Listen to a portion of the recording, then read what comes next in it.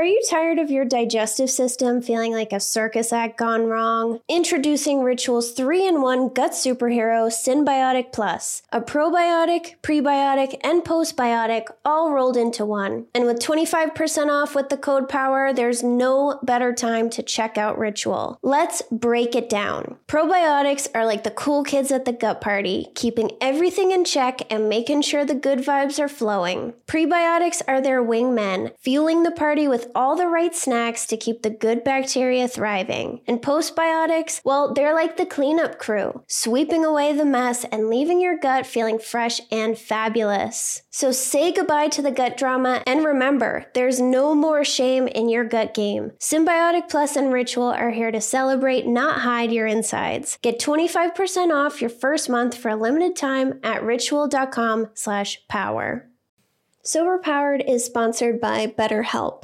I was a stress drinker, and I thought, if only I didn't have so much stress, I wouldn't have to drink this much. But do you know why I had all this stress? Because I didn't have the skills to take stressors off my plate, so they built up and wore me down. Some stressors are big and others are small, but carrying around 25 minor annoyances is going to have an impact on you. Plus, did you know that alcohol messes with our stress response system and decreases our ability to handle stress? It makes small things seem like a much bigger deal. Learning how to manage stress and take things off my plate has changed my life. I'm calm, I'm less reactive, and I believe that I can handle whatever comes my way. I feel proud of the way that I handle things now. You can get there too. Get it off your chest with BetterHelp. Visit betterhelp.com/sober to get 10% off your first month. That's BetterHelp, HELP.com/sober. Tossing and turning all night like a salad? It's time to put those sleepless nights to bed for good.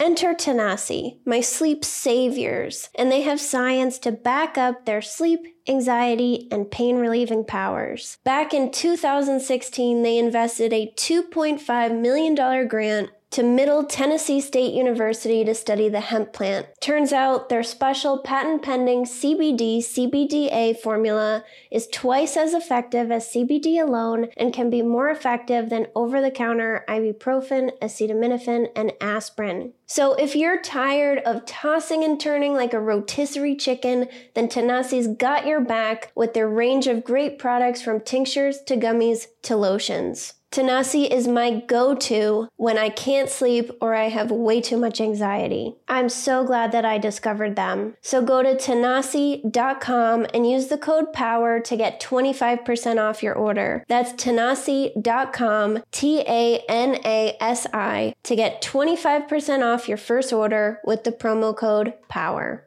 Welcome back to the Sober Powered podcast. Many of us will go back and forth between drinking and not drinking for years. And what holds us back is this idea that our drinking isn't that bad, so we don't have to stop. So what are we supposed to do if our drinking makes us unhappy, but we haven't hit a rock bottom yet? Maybe you're beating yourself up for not being motivated enough to quit or wishing that you had enough self-discipline or courage, but it actually has nothing to do with that. That's why I asked Eric Zimmer, behavior coach and host of the top podcast, The One You Feed, to join us today to talk about how to get past this and make sobriety really stick. We discuss why a lack of external consequences keeps many of us stuck in this back and forth cycle, what to do if you get sober but still don't feel great, and how you can start feeling more hopeful about your recovery. When Eric was 24, he was homeless, addicted to heroin, and facing long jail sentences. He got into recovery, and as you'll hear in this interview, years later he decided that maybe drinking was an okay thing to do. He'll explain more about the first time he went into recovery and the second time and how they were different from each other. He's worked as a behavior coach for the past 20 years, and he's coached hundreds of people from all around the world on how to make significant life changes and create habits that serve them well in achieving the goals that they've set for themselves. His podcast, The One You Feed, is a top 10 mental health podcast with over 30 million downloads. So if you haven't listened to that yet, you should definitely check it out. And let's get to the conversation.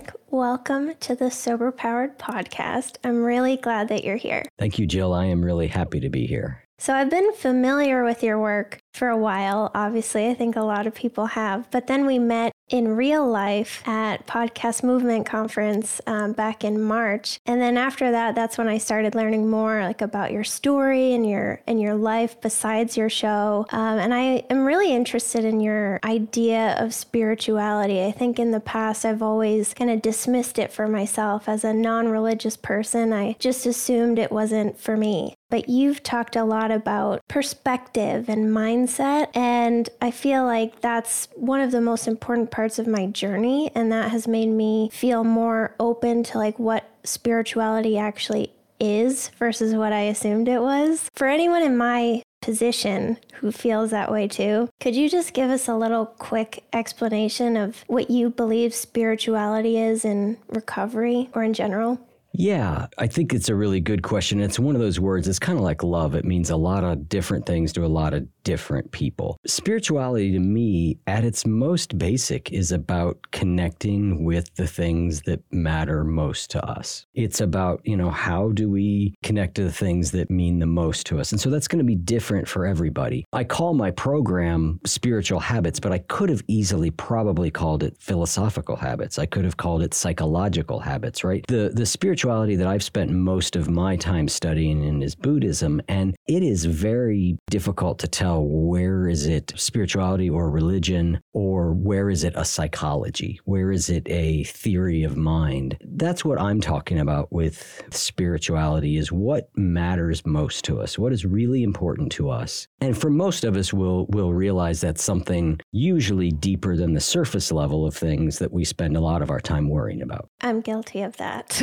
We're all guilty of it. I mean, that's life, I got sober in a 12-step tradition, and it's kind of stamped all through that program that you need a spiritual solution. And that was a phrase I didn't have any problem with the spiritual element of it, but I had a lot of problems with the God elements of it. Yeah, and I think that's why I've connected the two, because a lot of people will talk about spirituality, but then they'll also talk about God at the same time. So I'm like, they're the same then, and they're not. People tend to equate spirituality either with religion, or they equate it with some really out there type new age practices, like lots of things get lumped under spirituality, connecting with angels, recalling former lives. My spirituality is very, my podcast subtitle is, practical wisdom for a better life. So I'm pretty practical in the way that I approach spirituality. So I've heard you tell your story a couple times on other shows, and I think the parts that stood out the most to me were you said that when you first got sober, when you were 24-ish or 25, you really embraced the 12-step program and everything they had to say, and you just were so desperate for a change. And then eventually you went to drinking, and I heard you say that when you stopped again, you had to kind of find your own path, and you realized that even though you embraced this thing that you thought was going to help you, it wasn't the best fit for you. And I thought that was really interesting. And you said something about how you can be so desperate the first time, and then the second time, you haven't really ridden the elevator all the way down, and it's much harder to commit. And I think there's a lot of people that are listening to this right now that are in that situation where it's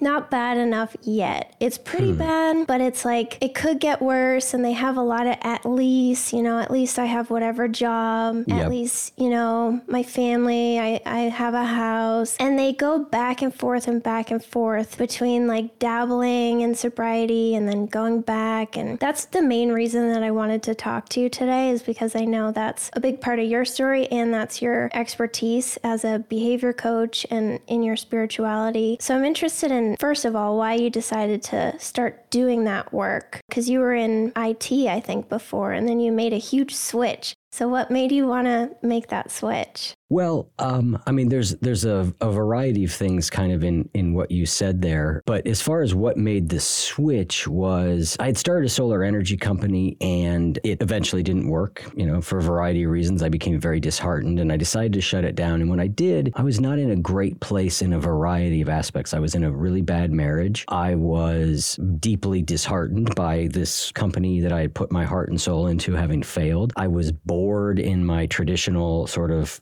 software development type career. And so I just decided to start the podcast because I thought it would be really good for me to interview people about what it means to live a good life. And I was like, these are these kind of books I read. I tend to read them anyway. And then my best friend Chris was an audio engineer. And I thought, well, then we could do it together. So I had these reasons for starting it. And I did not start it thinking that it was a career in any way, shape, or form. I just started it thinking it was something that would be good for me and I would enjoy doing. And then that eventually evolved into wanting it to be your career. Yeah. Then, it went well. The podcast world was a very different space 8 years ago, right? Radically different. But, we got some pretty good early traction to my great surprise. And then as a couple years went on and we were like, oh, now we have some sponsors. And then I decided I was going to try doing one-on-one coaching with people. And as it went on, I finally got to a point where I was like, well, maybe I can make this work as my life. So 4.5 years into starting the podcast, I was able to leave my sort of day job and do this full time. When you were sober the first time and you embraced your program, what do you think happened? Why do you think it wasn't enough to keep you sober? It actually was enough to keep me sober. Maybe I'll clarify that a little bit. When I got sober, it was 1994 in Columbus, Ohio, and the only thing on offer was Alcoholics Anonymous, and the only spirituality that was really on offer was God, as in Jesus Christ, our Lord and Savior, right? It just was a conservative area in a very different time in the world. So when I came in, I went, I'm desperate. I will believe what they want me to believe, right? I weighed 100 pounds. That's 50 pounds less than I weigh today, and I'm not a big person, right?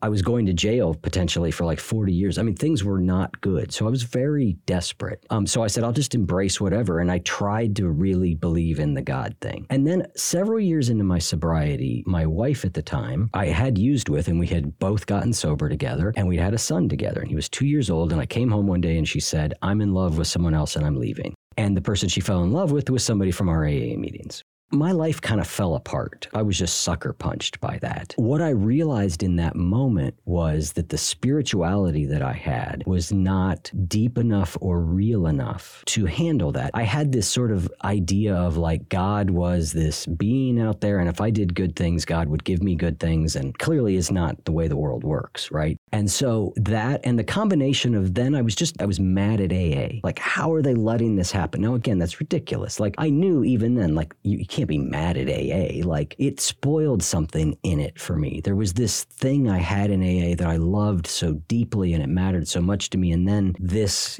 kind of like a turd in the punch bowl, right? It was just gosh. So I started drifting away from AA. And then as I drifted away, I started to engage in other behaviors that were not really healthy for me. I started becoming promiscuous. I started smoking. I had never smoked. I'd become a heroin addict without ever smoking cigarettes. And yet I started smoking. So clearly things were heading off the rails. Then my brother, who had gotten sober about a year after me, announced that he had been drinking again for a year and it had been going great. And that was sort of the nail in the coffin for me, so to speak, because I was like, oh, look, I thought it was this genetic thing. I must not have it. You know what? I bet I can go out and drink. I was doing heroin before. We all can agree that's a bad idea. I've done a lot of therapy. I've done a lot of AA. I'm sure I'll be fine. And I was at first. I went back to drinking and smoking pot, and I was fine at first. Matter of fact, I was fine up till the end if you looked at external consequences. When I got sober, I had just gotten promoted to the best job I'd ever had. I was making more money than I had ever had. On the outside, everything was good. And you compare that to what my bottom was before, which was so low. But I had gotten enough of a taste of recovery to know that it wasn't so much about what was happening outside. It was about what was happening inside. And what I saw inside was, I am out of control again. Alcohol is the most important thing to me. Now, there are things I have not done yet, but they could happen. I was driving around with my son in the car, and I'd be like, yeah, I only had a couple shots, that's not much for me. So when I got sober, and there were a couple different things that went into it, you sort of mentioned there was that point, and part of the thing was, it wasn't that bad. By one measure, it wasn't that bad. And that makes it harder. That made it harder for me. The first time I was so thoroughly beaten by drugs and alcohol. The second time was much more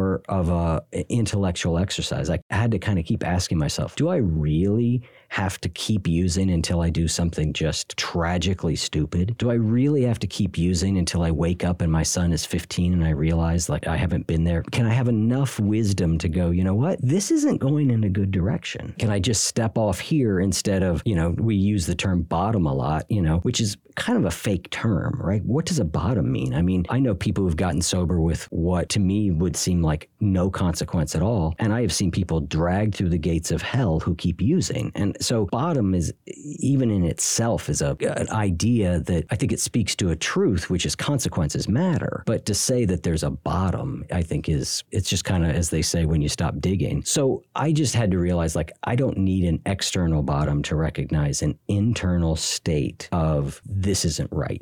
Yeah, and I think that is the hardest thing for so many of us, is we keep using this idea of what the bottom should be and why we are not that person to justify why what we're doing is okay. Like, oh, everyone else drinks the way that I do, or everyone around me drinks and they black out sometimes. Like, why should I stop? Yeah, I mean, there's a whole movement that has emerged. I'm sure you're closer to it than I am in a lot of ways, but I think they call it the one of the terms for it is the sober curious model. But I remember reading a book by somebody who sort of came up in that area and then did get fully into sobriety, and she just posed the simplest of all questions: would my life be better without alcohol in it? And I was like, oh, well, I guess you don't really have to take 12-question survey. You don't really have to, like, would my life be better if I didn't have this in it? Now, that is a difficult calculus, right? Because for those of us who are really embedded in our use, we're using because it's making something better, right? It's doing something. It may not be doing it very well anymore. It may not be as effective, but it had a role and a point and a purpose. I often,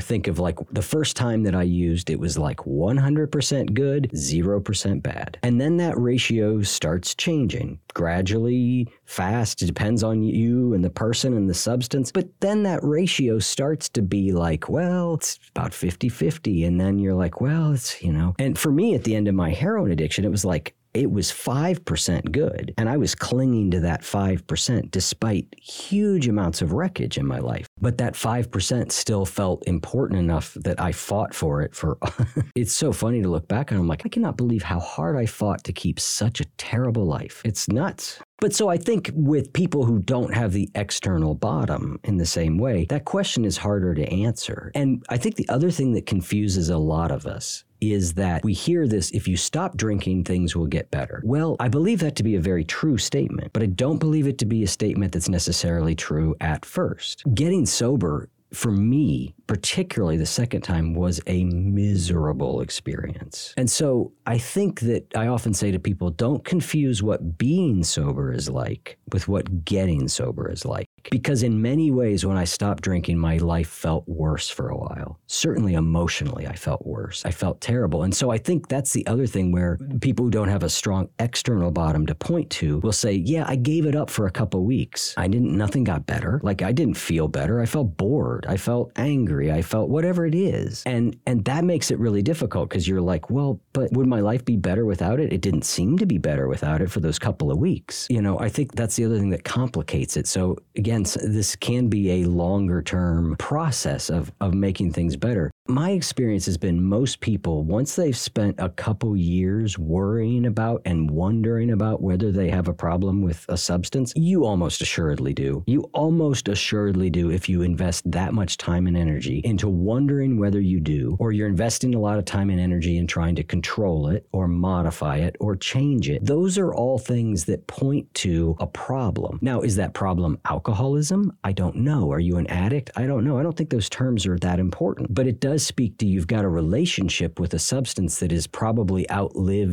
you're on the downside of that good versus bad feeling spectrum. Yeah, and like you were saying, we're clinging on to this unhappy life. And in my case, like, I thought I blamed myself for all the bad stuff. Like, a lot of my consequences were internal. They were mental health. And I blamed myself. I thought that was my fault. That was just who I was. It couldn't possibly be precious alcohol. So it's hard when you don't have, like you said, something to point to, like something to justify why you can't do this thing anymore. Yeah. And I'm sure for you, like so many of us, alcohol was at one point an answer to the feelings. Nobody ends up with a substance abuse problem by accident, right? And what I mean by that is not that we're at fault. What I mean by that is it did something that we really needed. Gabor Mate, the famous guy who's written so much about addiction and trauma, his question is, don't ask why the addiction, ask why the pain. What is it that the addiction is? What are you trying to solve? What is it that this thing is doing for you? And recognizing that does point to some of where the healing work for you needs to be, and there's so many different modalities these days, so many different ways to get healing and get sober. Like if I was trying to get sober today, I think my path would look very, very different than it did. I'm grateful for my path. It brought me where I am today. I think I got a lot out of 12-step programs. There was a lot of benefit in them. They don't remain a central part of my life, but they were for a number of years. They saved my life twice for sure. How did you approach it differently the second time around?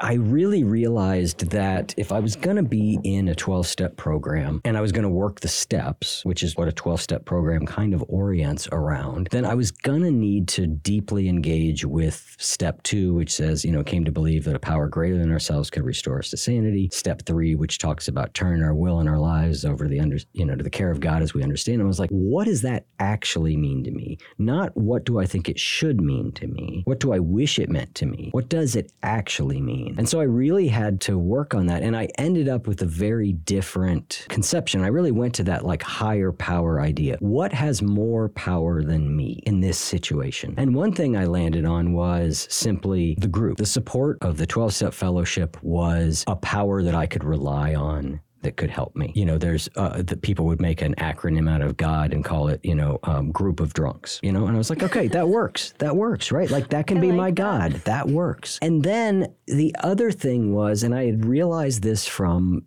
having been sober before, was that there were certain principles that when I sort of aligned my life with, when I tried to live by, I was just a happier, healthier person. And that I came to believe those principles could also act as a higher power to me. And so in step 3, we say, turn our will and our lives over to the care of God as we understand him. I went, all right, I'm going to try, what that step means is, for me, it became, I'm going to try and live by these principles to the best of my ability. So that was where I landed. And those were 2 things that I genuinely did believe. I did not only believe, I would even say kind of knew in a way, like that other people are critical to getting sober. And I think that's true. It doesn't matter what modality you pick, what group, non-group, do it on your own. I think that doing it alone is not a good way to do this. So other people, I think is foundational, And then for me, it was, there are certain principles or ways of thinking or relating to the world that work better for me, that work better for my mental and emotional health than others. And can I try and live by those? So that was kind of how I ended up with what was for me a spirituality that really did work and worked within AA, within that framework that I was in. I like that you said not what you should do, what actually works for you. And I think so many of us get stuck on should. Like I should stop drinking, or I should drink less, or I should go to AA and believe the thing, or I should do this. And then we don't actually want to do those things, or we don't believe those things, whatever the case is. And I think should is a very tough place for people to be. Should is a tough place to be, and at the same time, it is where we often find ourselves at the end of addiction. And this gets to where, there is there's some degree of faith in getting sober. And this is part of why I don't think we can do it alone, because if we are around other people, and again, that can come lots of different ways, we're able to see other people who are like, hey, I went through this and I'm standing over here, and life is much better. And I can go, well, I don't know that seems possible for me. I've got people I'm looking at who are like, yes, come on. So come over this way. So I am doing that on faith to a certain degree. Early addiction is really, or early recovery is really interesting. I got sober, as I mentioned, pretty hardcore. They used to say to us all the time, take the cotton out of your ears and put it in your mouth. Like basically, shut up. You don't know anything, right? Which is not the most friendly way to welcome people to recovery. There was something in that was somewhat true, which was all my best attempts at living my life had kind of gotten me where I was at. And so I did need to be open to some new ideas. I did need to be open to some new approaches. I did need to suspend my disbelief a little bit. And yet we don't want to remain in that position forever. And that's ultimately what sort of drove me away from 12-step programs, is that there is this continued dependence upon the program or your sponsor, or there's this sense of like, that we say all the time, well, we're all sick here. And after a certain number of years, I went, I don't think that's true anymore. When I got here, yeah, I was. But I don't think I am anymore. Do I have challenges? Of course. Am I learning to relate to the world? But a lot of times people draw a stark divide, particularly in 12-step programs. They would call us, there's us and then there's the normies, as if we were that fundamentally different than normal people. And in the beginning, in some ways, I was very different. Right? Because I had oriented my entire life around alcohol. But as time went on and I reintegrated myself into the world, that difference between me and quote unquote normal people shrank. And I started to be like, no, this is the human condition. The human condition is that life is difficult some of the time, that life is hard, that we struggle, that we don't know the right answer. We're confused, we're down, difficult things happen. That's part of the human condition. And so for me, that was where I sort of felt myself moving out of 12-step, because I was like, I don't orient in the world in that way anymore, as still being sick and as still being fundamentally different. Now, I do think I'm fundamentally different than the guy in the office next door. I don't know him, but let's assume he's a non-alcoholic. I don't think I can drink safely. He probably can. So in that way, I'm different. But that's just about a substance I put in my body. It's like if somebody had a peanut allergy, I wouldn't be like, well, I am, that guy and I are radically different. I'd be like, no, he can't eat peanuts and I seem fine with them. Yeah, you're not the normie in that case. And he's like, yeah, exactly. I like that idea of reintegrating over time. And it's a process. It's not just, getting rid of the substance and going through withdrawal and then bam, you're great. Yeah, heroin addicts are notorious for believing that the worst part is the withdrawal. I just repeated this cycle over and over. If I could just get through withdrawal, this problem would be gone. So I'm going to hole up in a hotel room, take lots of cold medicine until the withdrawal symptoms pass, and, all these different things. But no, that is just the beginning, right? There's a whole change for most of us in how we orient to life. And that reorientation, at least I think at its most fundamental level, is an orientation that says, I can take not feeling good without having to rush off and change it. I may not like how I feel. I wish I didn't feel this way, but I don't have to run off and make it different. What I don't like is a physical from a withdrawal symptom, or it's emotional. I think for me, that was really, it feels like that's always been the turning point in my sobriety, is when I went, okay, whatever comes, I can handle it. I'm not saying I will like it, but I don't have to fix it. That doesn't mean I don't work to make it better. It doesn't mean I don't deal with it, but it just means that I don't panic and have to go, like, oh God, I gotta make this go away. I can't face this. I can't feel this. Yeah, that's been key for me too. And just not escalating things so far. Like I still do it. So I'm working on it, but something would happen in the past and my brain would be like little explosions inside, like can't even handle it at all. And then I have to go drink. And now I have to, I still have the same triggers and challenges. I just have to kind of exist in the challenge. Yeah. And I think that is a fundamental part of what recovery is about, is learning to do that. How do I manage these really uncomfortable feelings without picking up a drink, or a drug? How do I do that? And that's what all the different tools and all the different approaches are really trying to answer, is how do you do that? Do you think that's one reason why people will go back and forth so much? We all go through stages to getting sober. And there's one really long stage where you recognize, maybe you got something going on here and you feel like you want to change it, but then you don't, and then you beat yourself up for it. Or you change it for a few days, and then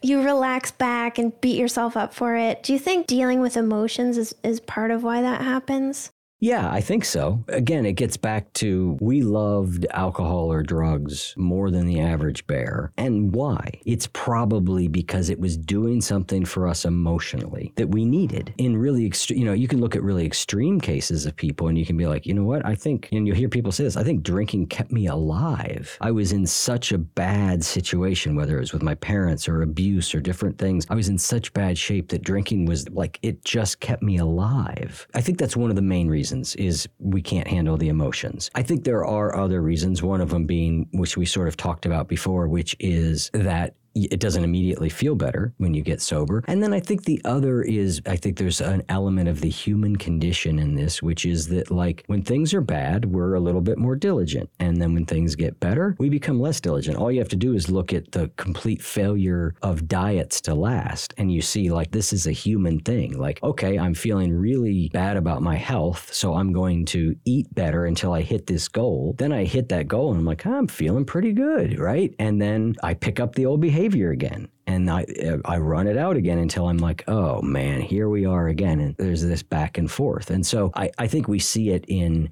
things, we see it with people exercising. We just see it in lots of different areas. So I think there's a variety of different things that contribute to it making it hard. And I think you're right. That is a long period.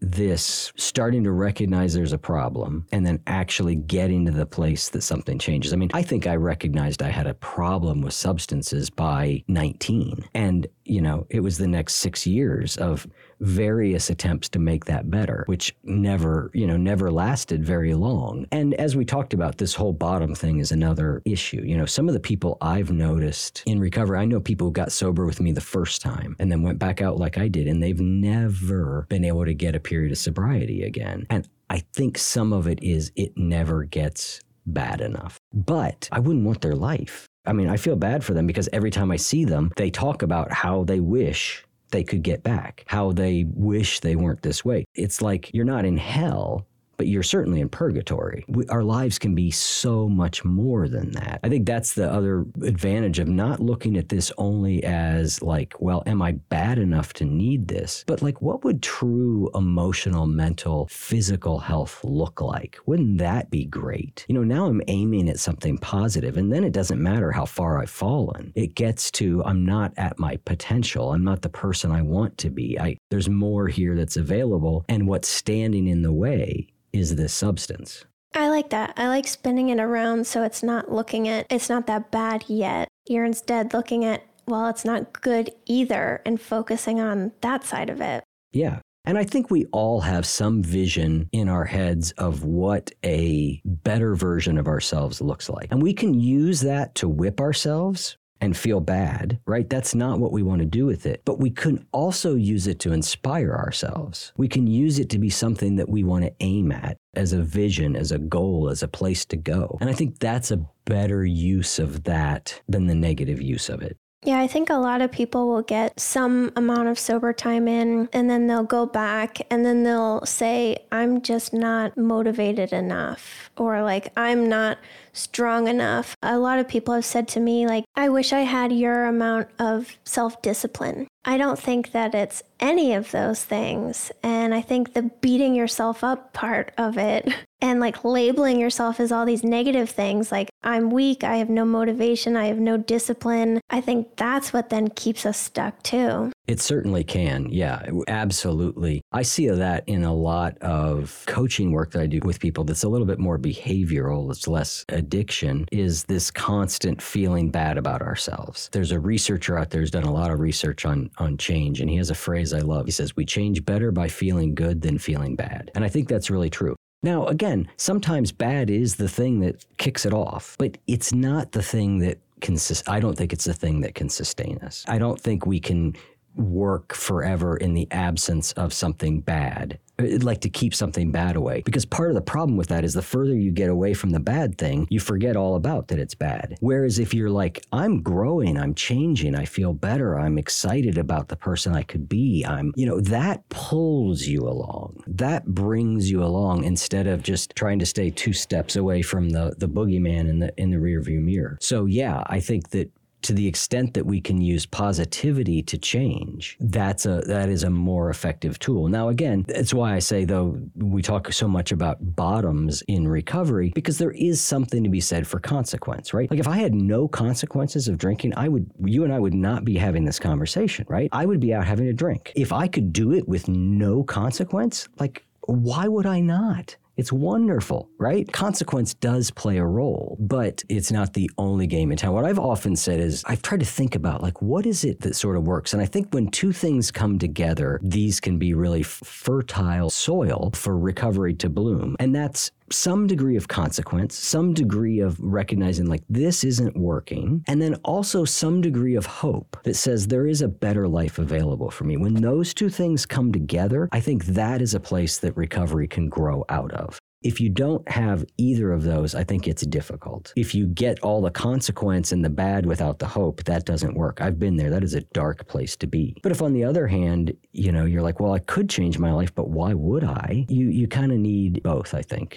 How do we get the hope part? I think it comes from other people. I don't think we can get it on our own. Most people who are going to be listening to this have tried on their own and failed enough times to make this change that it's not working. And so we don't have much hope. But when I can talk to other people who can say, I was right where you were and I felt exactly what you felt, and here's where I'm at now, that's where I think the hope comes from. And then we start to get some tastes of it for ourselves. And then as we start to get tastes of it for ourselves, it can be a little more self-sustaining. But I think all of us at different points, no matter what, our hope or our support comes from other people. I just think, with recovery, it's absolutely true. But I would more broadly say with life, we need other people. We don't thrive on our own. I look at smoking sometimes, and I've had a lot of friends of mine, former heroin addicts, be like, it was harder for me to quit smoking than it was for me to quit heroin. I'm like, well, that's an interesting thing to say. I think there are a few factors in that, but I think one of the factors is that these people who got sober from heroin did it with a great deal of support. But when they wanted to quit smoking, they just decided, today I'm going to quit smoking. And it didn't work because they did it entirely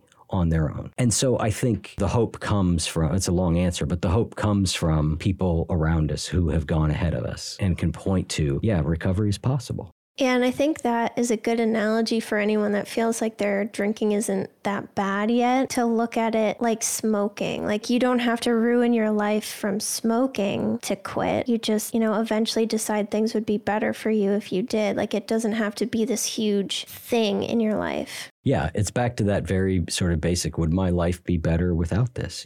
Another way of looking at it is like, what do I want out of life? Most people, if you ask them that question, they're not going to say alcohol. They may feel that if they're in the middle of a craving, right? But if we get underneath that, they're going to say, I want to be a good mother, and I want to run a marathon, or I'd like to start my own company, or they're going to list some things that feel valuable. With a lot of people, if you look at what is the primary obstacle between you and that thing, you will find very often that it's the substance. When I work with people who are exploring sobriety, they'll often come to me and they'll be like, look, here's what I believe. If I could just get to the point where I run every day and I get a meditation practice going and I eat well, I think the alcoholism would fall away. The drinking would fall away. And I'm like, that might absolutely be true. You might be 100% correct. It might. There's another equally likely scenario. And it's that while you have the drinking in your life, you are not going to be able to establish those other habits. You'll do good for 3 days on the exercise in the morning, and then you will get hammered the night before, and you will not exercise the next morning. Then you will feel bad about yourself, which will cause you to getting drunk again. And before we know it, 4 days have gone by that you haven't exercised. So sometimes,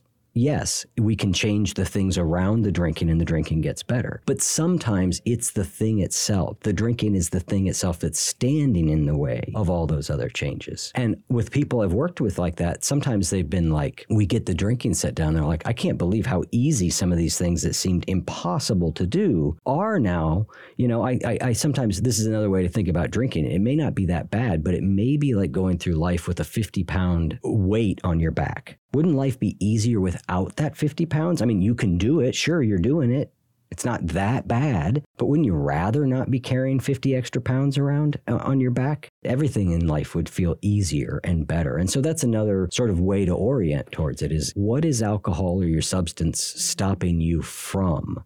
Not what is it doing that's bad, but what is it holding you back from that matters to you? And to your point earlier, that's where we move from should to what I want.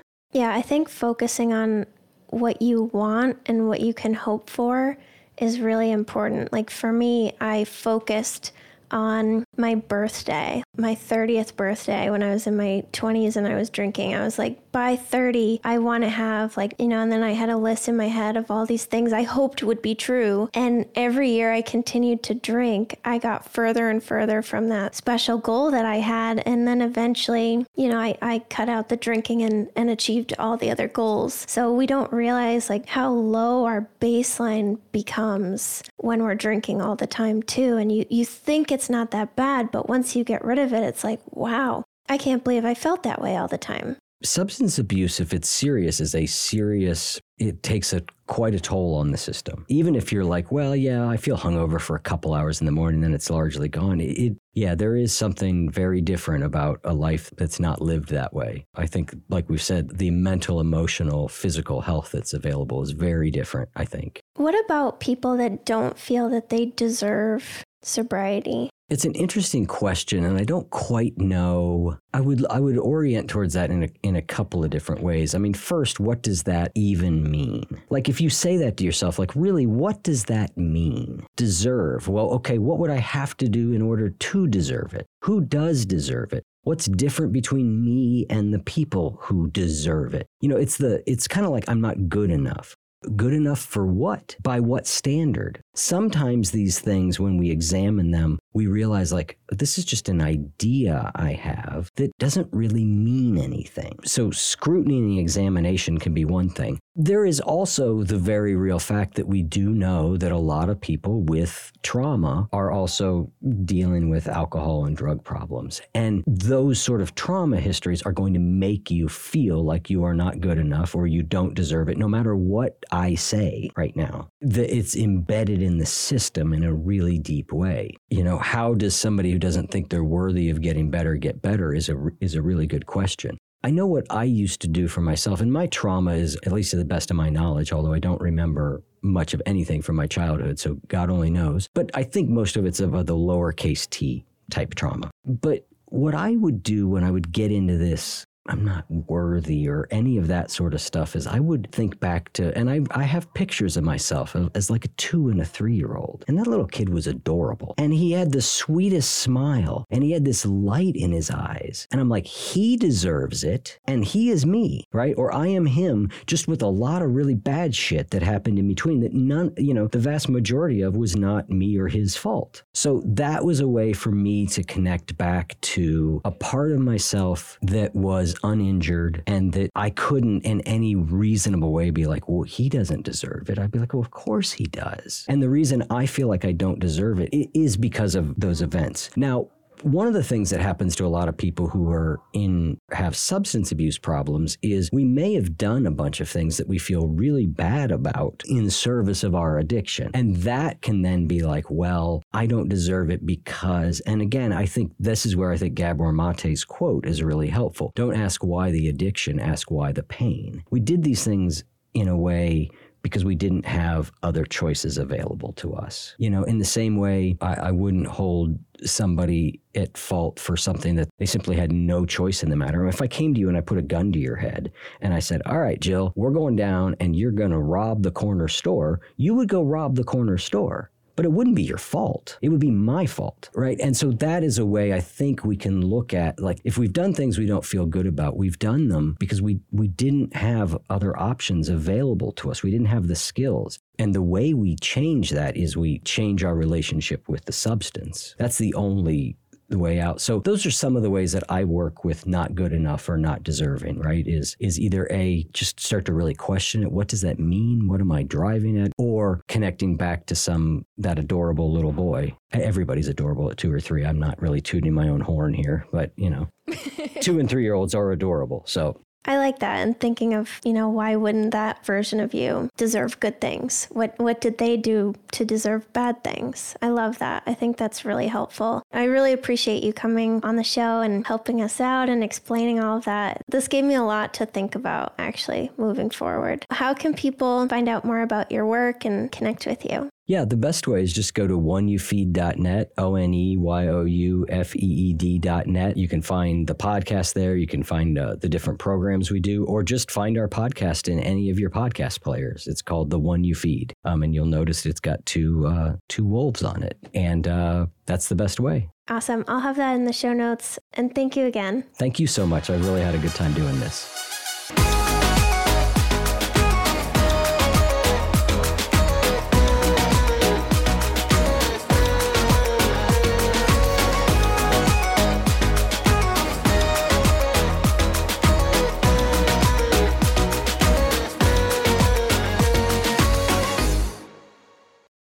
I'm Madeline, and I'm the host of the Happiest Sober podcast. I got sober in my 20s after a decade of gray area drinking, and the greatest plot twist of all time was realizing that alcohol, the thing that I thought made my life the most happy and fun and exciting, was actually the exact thing preventing me from living my happiest and best life. My mom is 40 years sober, and she joins me on my podcast very often. I like to call her my part-time co-host, and I also bring you solo episodes where I share my top tips, tricks, and mindset shifts in sobriety, and lots of how-tos for navigating all the things sober, from weddings to parties to holidays to bachelorette parties to trips. I'm also joined by so many guests who come on and share their sober stories, and they're all so inspiring.